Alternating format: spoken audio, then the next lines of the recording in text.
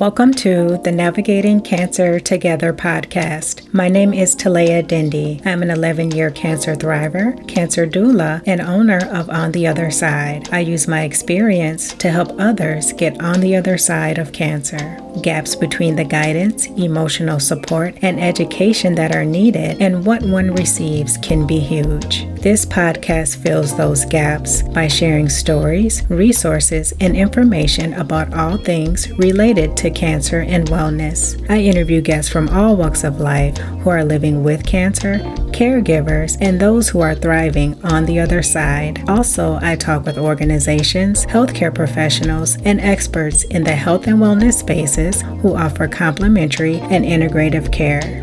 Join me. We are in this together.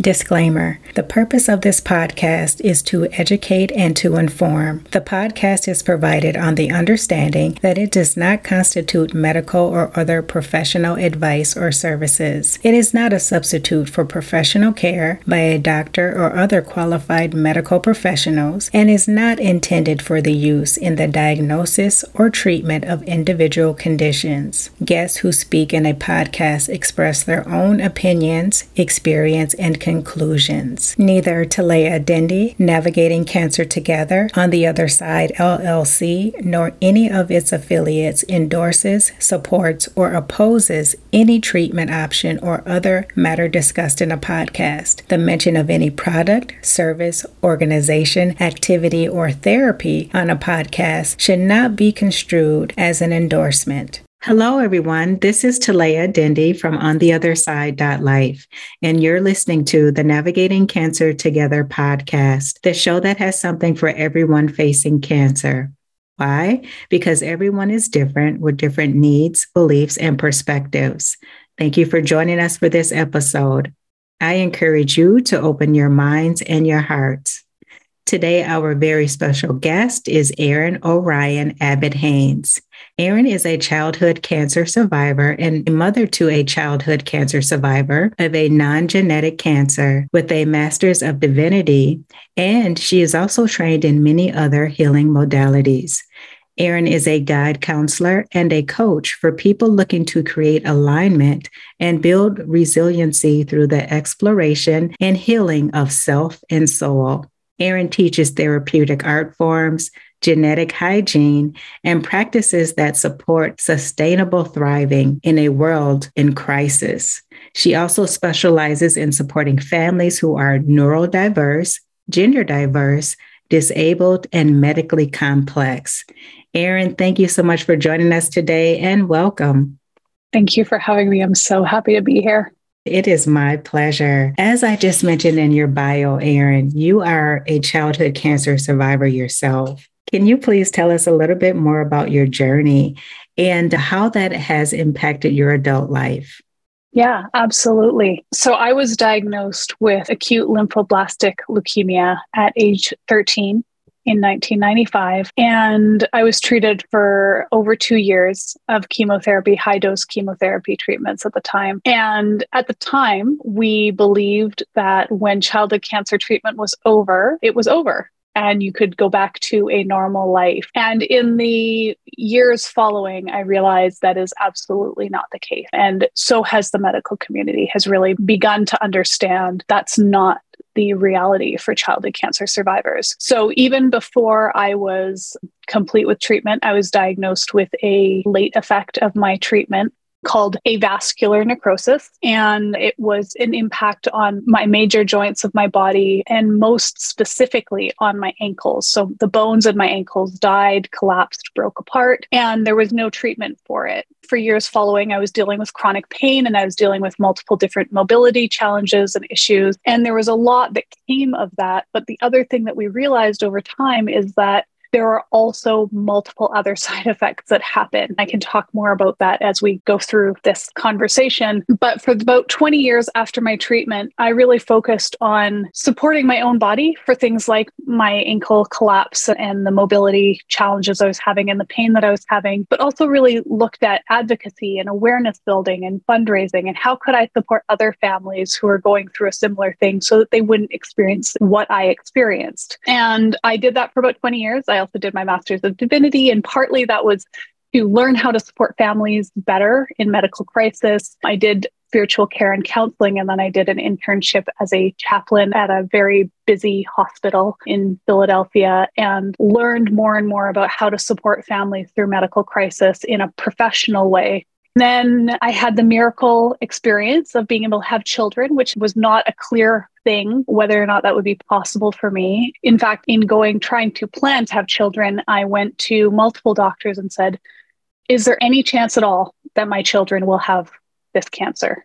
Will have cancer, any kind of cancer. And I heard over and over again from many doctors, there's no possible chance. This is not a thing. This does not happen. Don't worry about it. Go ahead and have kids. Get on with your life. Had two beautiful children. And 21 years after my own diagnosis, my 4.5-year-old son was diagnosed with the exact same cancer. It was exactly identical to the cellular level because he was diagnosed and treated at the same hospital that I was diagnosed and treated at 21 years earlier. We still had my blood samples on file. So they compared my original blood samples with his original blood samples, and they were identical, but there were no genetic markers. So this is something that has never happened before. This was not a genetically caused cancer. It was, quote unquote, a fluke. And so as far as they know, this hasn't happened anywhere in the world. So in the following years, it's been 6 or 7 years since he was diagnosed and treated. And in the following years, I supported him and my own family through childhood cancer take 2 as a parent this time. It has been a world that I have had as a part of my reality for all my life since the age of 13, and it has looked different ways as time has gone on. Thank you so much for sharing that, Erin. That's a very important question that people may not think to ask is, if I had childhood cancer, is it possible that my children could have that? I'm very happy that you were able to have children. That's a blessing. And I can really see how you having childhood cancer informed the work that you're doing today. Thank you for the work that you do, because we just don't hear enough about childhood cancer. It's a world that there isn't a lot of conversation about, even though it's actually more common than people realize. It is the number one disease reason for mortality in children across the world, and it's constantly rising on the incidences of childhood cancer. And we don't talk about it. It's a very difficult subject for a lot of people. It's a very scary subject for a lot of people. And so there isn't a lot of conversation about it, which I really feel passionately about shifting if I can in my lifetime. Erin, I want to touch on a prior conversation that we had, and you shared that you navigated living with the latent effects of treatment before the medical community knew about that. Please tell us more and what latent effects you personally experienced. Absolutely. So one of the things that I think is really important, just to name really clearly, and you basically said this in your question, but for the listeners, I want to say I have late effects, and often people talk about late effects of cancer, but the truth is that it's late effects of chemotherapy. It's late effects of the treatment. My own experience of cancer was fascinating because I really was one of the first generations of childhood cancer survivors. There was quite a massive increase in survivorship right around the time that I went through treatment, a little bit before, but I'm on the later end of that generation. And up until that point, there were really no effective treatments for childhood cancer. So once they learned how to treat childhood cancer, there was this feeling of, oh, thank goodness, we've treated the cancer. The kids can get back to their normal lives and they can go ahead and get on with it. And so when I finished treatment, my doctor said, don't worry about it. All you need is a blood test every year. And that's it. And he was very wrong. And my experience of being one of the first generations of survivors is to continue to show and demonstrate what those late effects look like. Like I mentioned, I have avascular necrosis. I had it through multiple joints in my body. It has turned partially into osteonecrosis and osteoporosis as time has gone on. But that caused like my ankle joints to break apart, break down, caused massive mobility issues. The year before my son was diagnosed, I was probably a couple of weeks out of, or maybe months out of being wheelchair bound forever. when I found a magical surgeon who said, if you let me try to do experimental surgeries that have never been done before on a human, I might be able to save your ability to walk. At the time, I didn't have any options. And so I said, absolutely do what you need. She did 3 surgeries that included 13 different procedures. I ended up with 16 screws and 3 plates in my ankles, and they reformed one ankle completely. I was on 4 months of bed rest and relearned to walk 1 month before my own son was diagnosed. So I have this amazing ability now to walk, and it was perfect timing in so many ways. It's been an amazing ability. I realized when I relearned to walk, it was the first time I had walked without pain since I was 12 years old. So that's just one side effect. The other thing to realize is that childhood cancer treatments, the side effects show up, the late effects, they're called late effects because they show up late. They can show up 30 to 40 years down the road. So we track for late effects now 30, 40, 50 years down the road after treatment has happened. And it causes things like secondary cancers, organ failures, functioning issues, basic pain, lots of different ways that it can look. So I'm tracked for heart function. And then there are multiple tests that I've gone through that people my age shouldn't be going through just to see how things are going. There are digestive issues. There are so many that I'm tracked for. I'm tracked for bone issues. I have some hearing loss. I also have, and one of the other things that's really extremely common and not talked about, the most common side effect or late effect of treatment is mental health impact. Depression, anxiety, and PTSD and CPTSD are extremely common side effects and not talked about and not treated and not supported during treatment. So I also live with those. And it's been an interesting challenge. The other thing is because we're constantly tracking, I am followed by a late effects clinic. It actually came into being 1 year before my own son was diagnosed, and I was celebrated in my car. I remember getting the phone call that they had opened, and I cried and celebrated because I had been lobbying for a clinic like this for a very long time. And they now track adult childhood cancer survivors for the multiple different things that can happen on a yearly basis. The other thing I'm tracked for currently that's very active is it appears that I have a much higher risk of breast cancer according to my treatment. I'm in conversation with my surgeons about the potential of having a preventative double mastectomy in the coming years or in the next year or 2. And that's a very high likelihood that will just happen given my risk profile. That's not a very commonly understood side effect, especially for someone who wasn't treated with radiation. But the studies that are coming out now are showing that even chemotherapy treatments to childhood cancer survivors raises the risk level so much so that there is a very good reason to consider a double mastectomy as a pretty good choice for extending potential lifetime available. I think the other thing to just mention is like each treatment has a different profile of long-term side effects. So each cancer, these are just my profile based on my treatments, dependent on different childhood cancers. The treatments look different and so do the late effects, but doesn't change the fact that there are countless late effects that people deal with for the rest of their lives. Wow, that is a lot, Erin. And I appreciate you so much for sharing that in depth because it's really important, especially when parents make those decisions for the type of care and treatment that they're going to get. Those are different things that you definitely want to take into consideration. You touched on mental health. One thing that was challenging for me was getting the treatment, like you said, going through all of that, and then after having things come up that impact your health. How did you deal with that? When things come up and you have a new health issue, how does that affect you? Such a good question. It's a challenge. It's a constant challenge to navigate how to build a full life where you are thriving while also knowing that there are multiple things that could pull you back into that medical world. And sometimes both being a part of that medical world, one foot in the medical world and one foot in that thriving life that you're creating. And I think that it has changed over time, dependent on where I've been in my life. Before my own son was diagnosed, I did a lot of work on healing my PTSD and healing my anxiety, healing my depression, and really trying to support myself so that when those things came up, I was more resilient in myself to respond from a place of groundedness rather than trauma. And because it's very often that it can cause an emotional flashback, even if it's not causing physical flashbacks, emotional flashbacks are real and very intense things to navigate. So having people in my life who were able to support me, knowing that appointments could be triggering. So I had someone who said, you're not going to have to do appointments by yourself anymore. That's not always the case, but having someone who can come to appointments with you, having someone who could be an advocate, who can understand, will help support you when those things come up, to stay in the present moment rather than going back to that experience of the first time the rug was pulled out from under you in that way. Yeah, so true.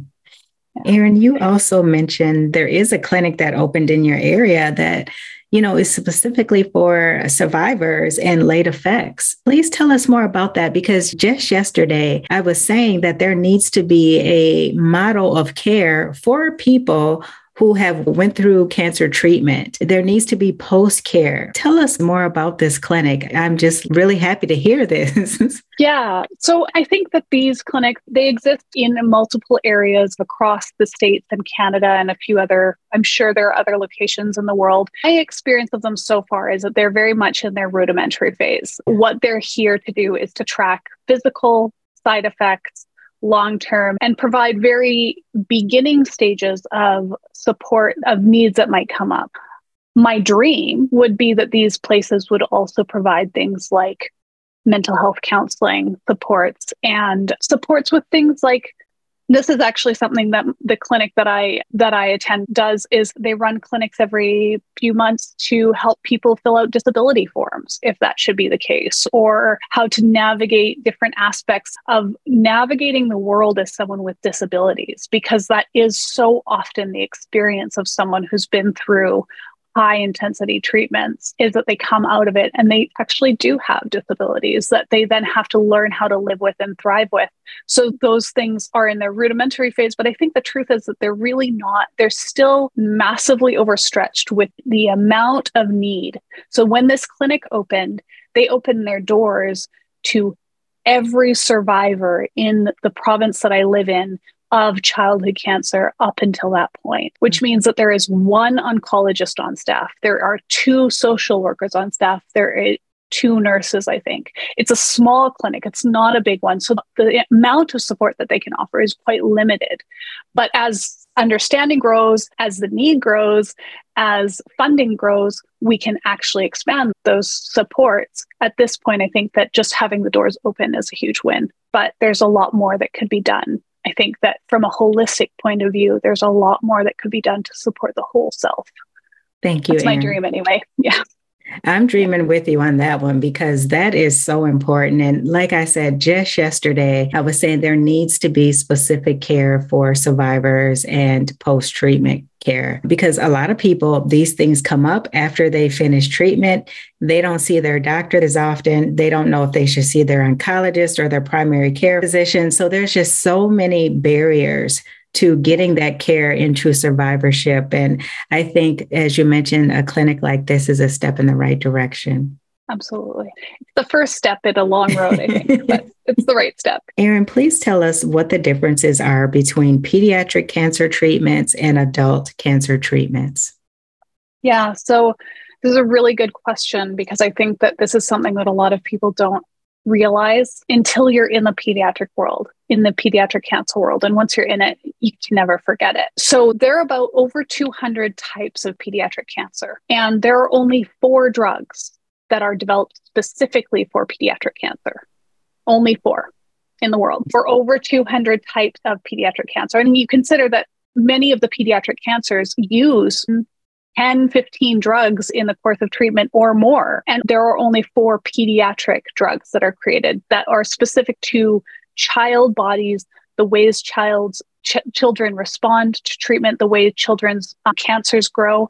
So most kids, the very huge majority of children, are treated with adult chemotherapy agents, adult drugs at levels that are not approved for adult bodies. So kids' cancers, because they grow differently, because kids' bodies are growing, kids' cancers grow differently, often more aggressively than adult cancers do. So they take those adult chemotherapy agents and they administer them at more frequent doses and higher amounts than are approved for adult bodies. So these are actually all off-label uses, right? Because they're not approved for children and they're being offered at higher doses than any adult would ever be able to be given and for longer periods of time. So not only more frequently, but a child undergoing leukemia treatments undergoes over 2 years of treatments. And that includes daily chemotherapy as well as chemotherapy that's intravenous, it's in the spine intrathecally,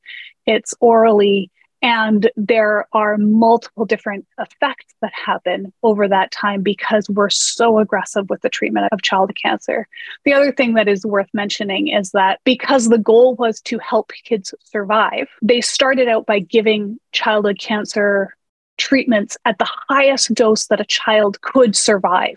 So they basically gave it at the absolute highest amount. And then they dialed it back very small amounts over the years to try and find what's the right amount to give a child. They still give very high doses, but over time they've dialed it back just a littlest bit. And I think the other thing that I need to name in this moment is around the numbers for childhood cancer, because this is a place where a lot of the public understanding is not a full understanding. When you look at the numbers for survivorship of childhood cancer, they now say we have 90% survival rates or 80% survival rates of childhood cancer. And there's a celebration around that. And there is a celebration around that. In the 1960s, that number was in 10 or 15%. So that's a huge increase. What people don't understand is that survival rate is only actually for 5 years post-diagnosis. So this child has survived for 5 years. Now, in an adult, adding 5 years on, if you get diagnosed at 70, as sad as it is, 5 years is a nice amount to add on to your lifespan. I'm not trying to say it's enough time in any way, shape, or form, but it's different than if a child is diagnosed at 7 and lives for 5 years, they're only 13. Mm-hmm. And so when we look at those numbers, they're very misleading because what it can mean is that a child can be diagnosed and survive for 5 years, be treated, survive for 5 years. They can relapse in the 6th year and die from that relapse, and they're still considered a survivor.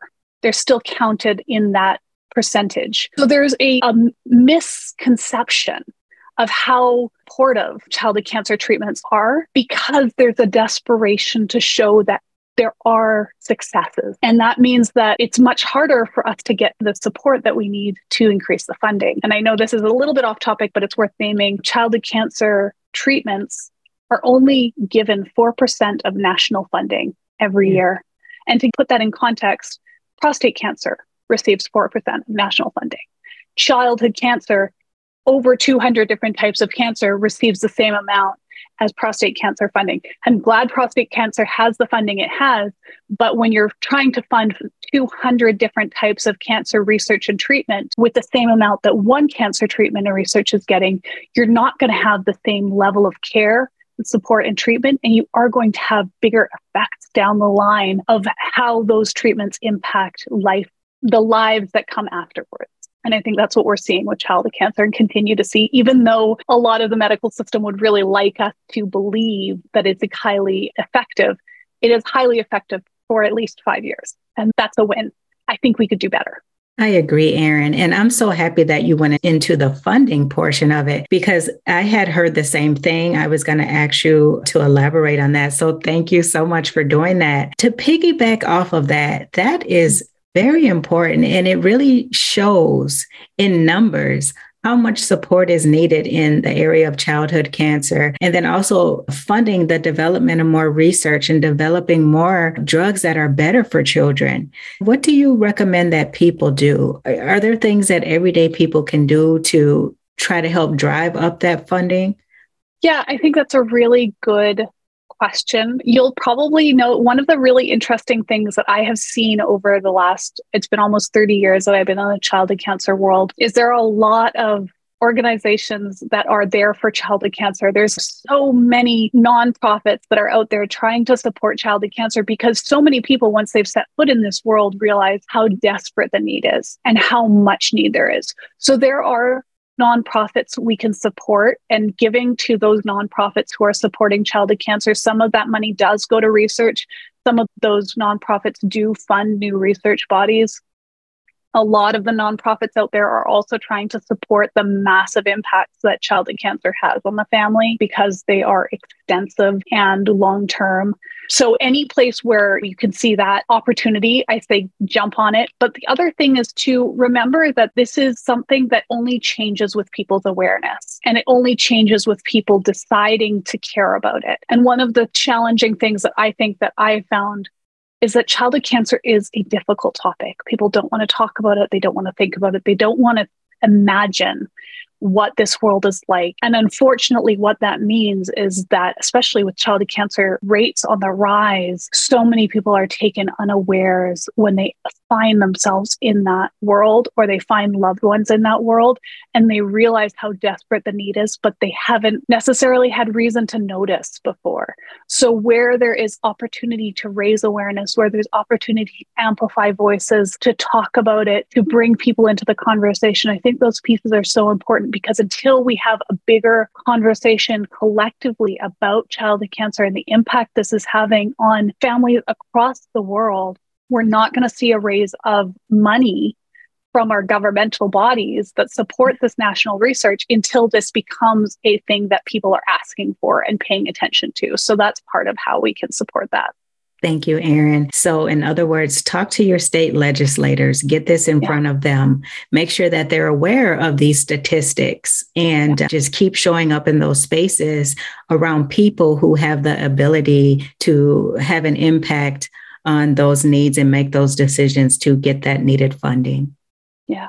Yeah. And if you have people who are talking about childhood cancer in your world, try to amplify their voices because there's a lot of compassion fatigue that happens over time. And so people over time stop talking about it. So the more you can amplify their voices or at least let them know that you're hearing them, the more that supports them in continuing to share about what they're going through or what they've experienced.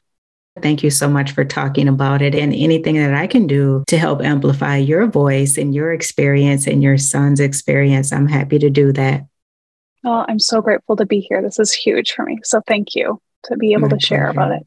Yeah. My pleasure. Earlier in our conversation, you mentioned first-generation childhood cancer survivors. What does that mean? And what has that meant for your life? Really, you've been sharing throughout this conversation what it has meant for your life. But can you please just tell us a little bit more about what it means to be part of the first generation of childhood survivors? Yeah, I think it's been a really interesting experience because when I first was a survivor, I didn't realize I was part of the first generation of survivors. And so over time, it has been this learning experience of understanding that my voice does matter and my experience does matter because this is part of how we understand what's happening for kids who are coming now, my son's generation, generations to come. And it's been really an interesting experience, a challenging experience often to try and help medical professionals and the public understand what the experience is like, because so much of what I have experienced and what survivors experience in general is invisible. And so really understanding, and I've started to talk about this to make it clearer, is like childhood cancer is a chronic diagnosis because the disease itself is acute, but the treatment causes a chronic diagnosis. And the treatment itself causes chronic patients. And the more the medical community can understand that, the more seriously we can be taken. But they only understand that and take us seriously over time and over enough of us showing up to say this is our experience. And that's been a really interesting thing for me as a first generation survivor to hear back multiple times over. I can't even tell you how many times I've heard this to doctors saying, this may be your experience, but until more people have this experience, we aren't going to do anything about it. We aren't going to change the things that we're doing. We can't fix it. We can't help you. This is clearly just a you problem. Until they come back later and say, actually, I may have made a mistake. It's not just a you problem. This is a problem that is clearly caused by this treatment that you had. And that has been over and over again throughout my lifetime of saying, this is my current experience and being told this is something that is only unique to you, only something that you are dealing with, only to find out that actually it's widespread. And it's only after multiple people come forward and multiple people say, I'm dealing with this issue, that they begin to understand that this is an impact that has been created by the treatment or the lack of follow-up or whatever it is. Again, you just made a great point about talking about what you're going through, the experience that you've had, the side effects that you've had. Even though it's uncomfortable, the more you talk about it, you'll start to find that, number one, you're not alone. You'll find other people, and together your voices can raise this to the top, and you can come together in that way. Absolutely. And it has been really powerful too, as I've gotten into the community more and more over the many years, to have a small network of survivors who are also going through a similar thing, because it is a deeply isolating experience to have this experience that happens in childhood that we then are still continuing to feel the repercussions of 30, 40 years later. A lot of people, especially in the world where we talk about healing your inner child wounds, healing from your childhood, all of these things, a lot of people have this feeling of at some point you should be able to get over what happened to you in your childhood. And it's not actually the way it works with childhood cancer. You can heal a lot of the emotional wounds. You can work with a lot of those things, but you can still turn a corner one day and find that there's a side effect that you didn't see coming that was caused by these childhood experiences that now you're navigating all over again. So having a community that understands what that's like and not trying to encourage you to, quote unquote, get over your childhood experience is a supportive and helpful thing. And I think that we find that across all cancer experiences, potentially, people who want you to get over it, who are outside of the community, to those people who've been in it and understand that it's not that simple. It's never that simple. Excellent points, Erin. It's not that simple, and it simply isn't over when the treatment stops. So definitely not. Great points. Yeah. Thank you. You've said that pediatric cancer happens to a family. As a mother of a child who has had cancer, can you say more about what that means? Absolutely. I think that this is a really important point, and it's something that the medical community is slowly beginning to understand. But when a child is diagnosed with cancer, it's different than when an adult is diagnosed with cancer. Because when an adult is diagnosed with cancer, they're the ones in the driver's seat. They're the ones who are responsible for getting themselves to treatment. Maybe they have someone who supports them getting there, but they're responsible for getting there. They're the ones who make the decisions for themselves. All of those things are on that person, which is a unique challenge in itself. I'm not trying to say that's easier, but in a childhood cancer experience, everybody in the family's life shifts. Often parents have to quit work. They become a nurse overnight.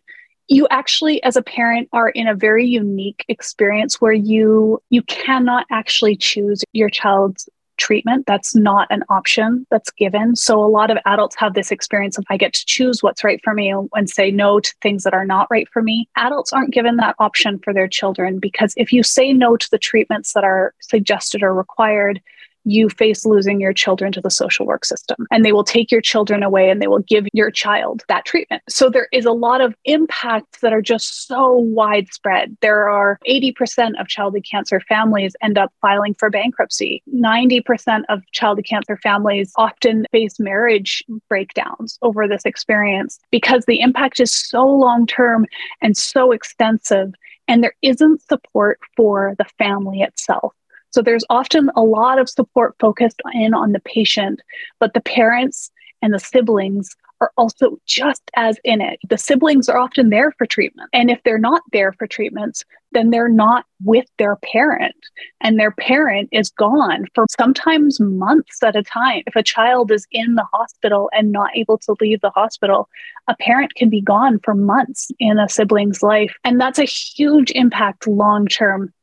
It impacts the sibling relationships. And then there's the picking up the pieces when it's all done and trying to build a life coming back from often massive financial breakdown and crisis, now living with a child who likely has some level of disabilities and health challenges long term. And most times, one of the other things that's not talked about, but is definitely a major issue, is that there are more incidences of PTSD in parents than there are in patients in childhood cancer, because we are trained to be hyper vigilant against any signs of potential infections or anything else that could potentially be a crisis in our child's treatment. So parents come out of this with PTSD, but no support and no acknowledgement. Many times parents don't even know that PTSD is a possibility for them to experience coming out of this. So now they're trying to rebuild a life that is in this crisis ruined state with these major issues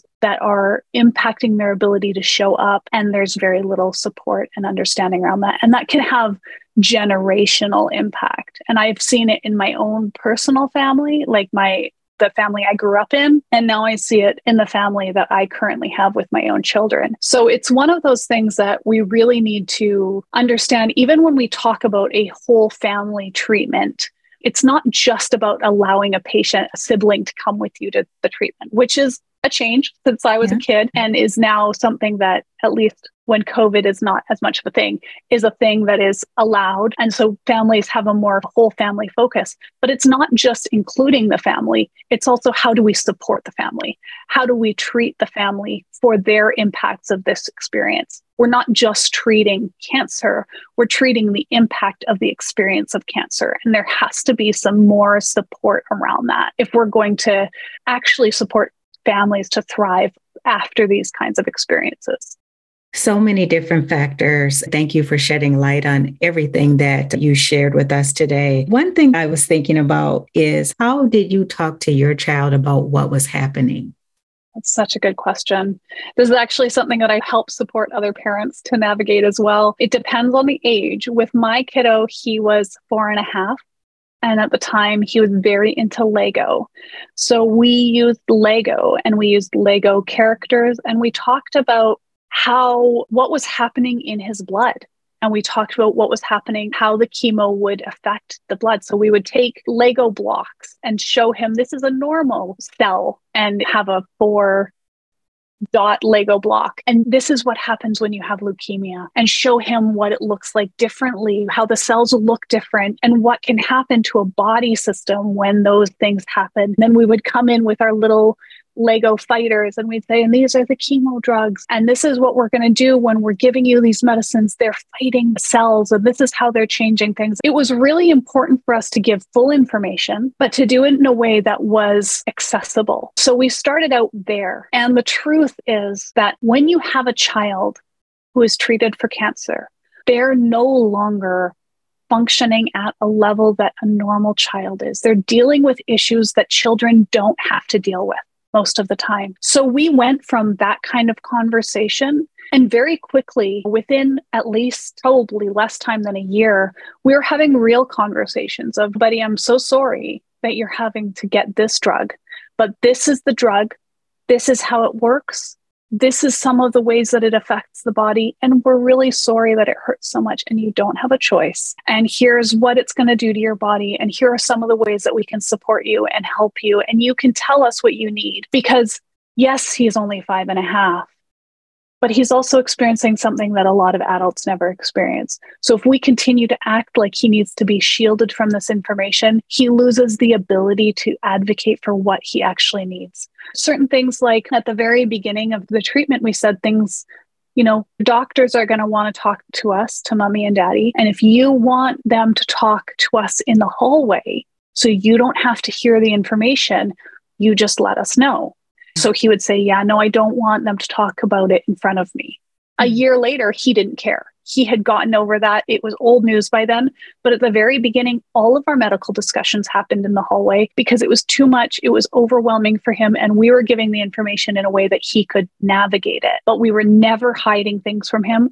We were never lying to him. We were never trying to pretend it wasn't as hard as it was. We would say we knew how hard it was, and then we would help him through his feeling, because there's no support for him. He needs to understand that he can show up with his whole experience and he can ask any questions that he needs to, and that he gets to have some level of say, because there's a lot of say that doesn't happen for a kid. So giving them power where they could have it was really important for us. And that included going as far as saying, if you're not going to take your chemotherapy drugs, we're going to have to put a tube down your throat.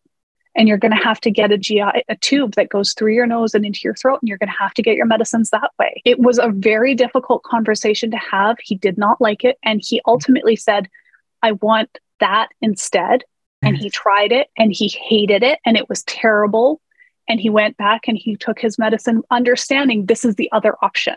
We often think that kids can't make those choices. And unfortunately, we ultimately do, as parents, have to make all the choices for them. We ultimately always ends with us. Giving kids a choice where we can, and giving them as much information as possible is actually going to help them to feel empowered in what is a very disempowering experience.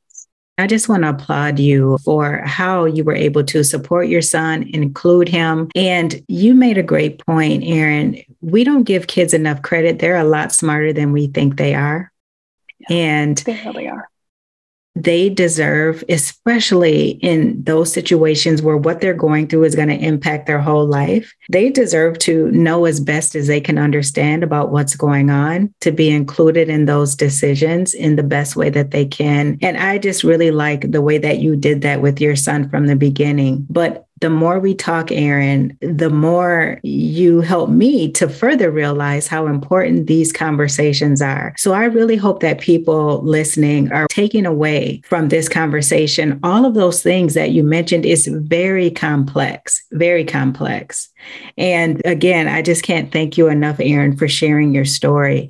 One thing you touched on too was parents don't really have the ability to decline treatment. You talked about foster care. And so I can only imagine how hard that is for parents that just don't want their kids to go through that treatment.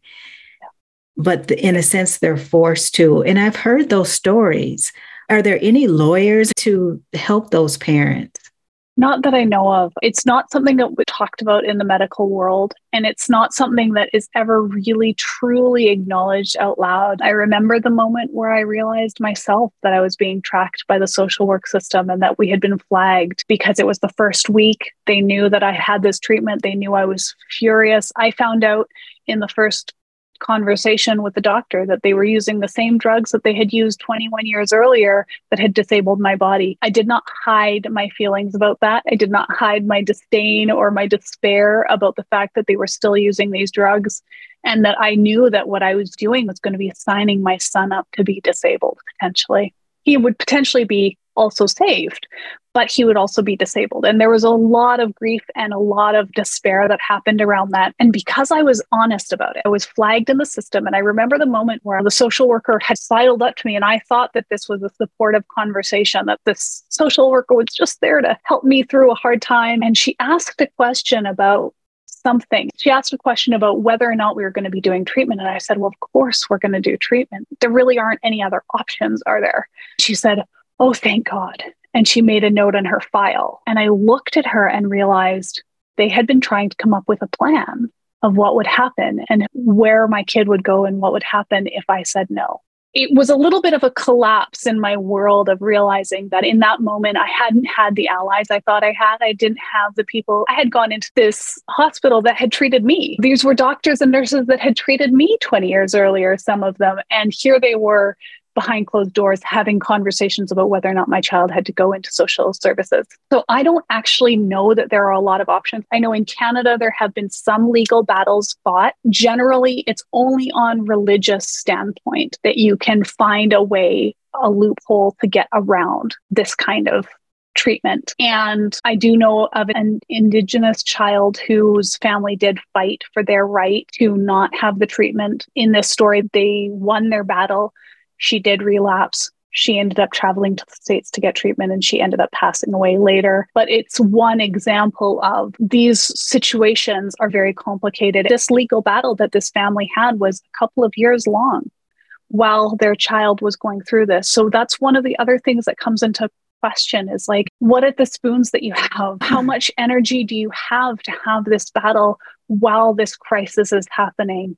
And really, are there other options? And oftentimes what we're finding is there are not other options. And that's why I am so passionate about constantly asking for the public to pay attention to how much more funding we need and better treatments, because it's the treatment that is the issue. The toxicity of the treatment is the problem. And with better treatments, these situations, these completely unthinkable situations wouldn't actually be necessary to be trying to navigate. So that's what I'm fighting for, is how can we set up a world that doesn't actually require these kind of unthinkable situations to be chosen, to have to make the choice to say yes to this kind of treatment. There aren't words for how difficult it is, especially if you are someone in our family. We didn't do sugar before. We didn't do TV. We didn't do a lot of things. We were trying to do this while I had this experience of lots of drugs in my system and toxicity in my system. And I know what that did to my body. So how can we set our kids up for the most successful life possible? And here we are with forget no sugar.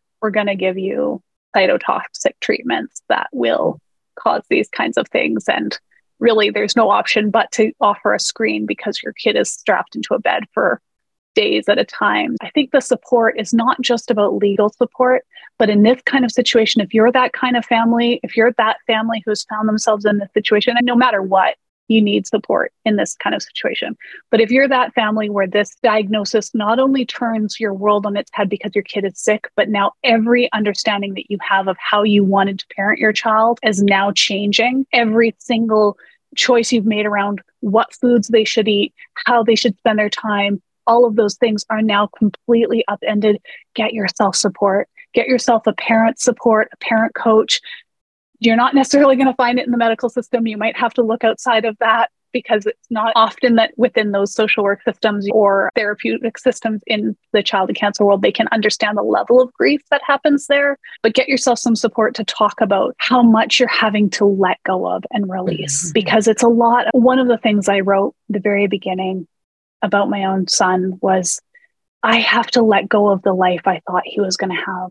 And I have to let go of the child I thought he was going to be, because from now on, everything is different. And that is a grief process that no matter what happens to your child, if your child survives, which is always the hope, you still have to let go of everything you imagined would be true for them. That level of grief is not something we talk about.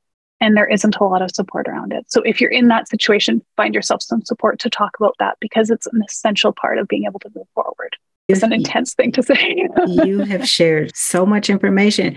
I want to thank you for sharing it. It's intense, but it has to be talked about because it's reality for a lot of people and they don't know where to turn. They don't know what to do. And I can't even imagine having to make that decision for my child in order to keep them alive. Those are tough decisions. They're tough decisions to make as an adult when it comes to your own treatment options and care. We could talk about this for a very long time because there's so many different things that people are not aware of. For the sake of time, Erin, we're going to end here. I would love to have you back in the future because there's still things that we could cover. I would love that. Thank you, Erin. If people want to connect with you, they want to get support from you when it comes to childhood cancer or other areas that you provide support, please let them know your website where they can find you. Yeah, I would love that. So you can go to orionsway.com. So ORIONSWAY.com. And you can find me there, book with me there. I'm always happy to support in whatever way I can. And I really am deeply passionate about supporting the whole self. So if you are at any point in the journey and you are looking for support, I'm there because I've been the survivor, I've been the patient, I've been the parent, and I've been in this world for 30 years. So I get that it looks multifaceted and there are multiple stages of the journey. Yeah. And you also have the caregiver perspective. Let's not forget that. I absolutely do. Yes. I have a lot of training in these different worlds and I do a lot of different healing modalities. So I think that's one thing I will mention is things like PTSD I found is very well supported by things like tapping. So when I found that, I decided to get trained in that and certified in that. So I offer multiple healing modalities that have worked for me and my family because I know that experientially they've made a difference. I offer the things that I know experientially make a difference. If you're looking for that healing support, be sure to check out Erin's website to learn more about those healing modalities. And as you can see, Erin is very easy to connect with, to talk to. She's very forthcoming. So don't be afraid to reach out to her. I know she would be happy to help you. Erin, again, thank you. Thank you so much for your time, for your vulnerability, for letting us into your life, really, because you've shared so much important information. And I really appreciate you for that. Thank you so much for this opportunity. It's been such a pleasure to be here with you. And I'm so grateful to you to allowing me to share my story and asking questions and not shying away from the hard questions, because I think that this is an important part of how we expand our understanding as a society of what this world looks like. And thank you for the work that you're doing in the world. It's so needed and so necessary. Thank you. Thank you. Thank you, Erin. I appreciate that so much. Before we end today, I would like to give a shout out to the listeners. Thank you for joining us. If you enjoyed this episode, please share, follow, or subscribe so that you can easily find my podcast and listen again. That is it for this Wednesday. And I have to go back and say, please share this episode. It's very important. And until next time, let's keep navigating cancer together. Take care. Thanks for listening to this episode of Navigating Cancer Together. I hope you enjoyed it. Please be sure to subscribe, and if you enjoyed the show, please share or tell your friends and family about it. For notes from the show and previous episodes, visit ontheotherside.life and check out the podcast section. I would love it if you joined us for the next episode. Talk to you soon.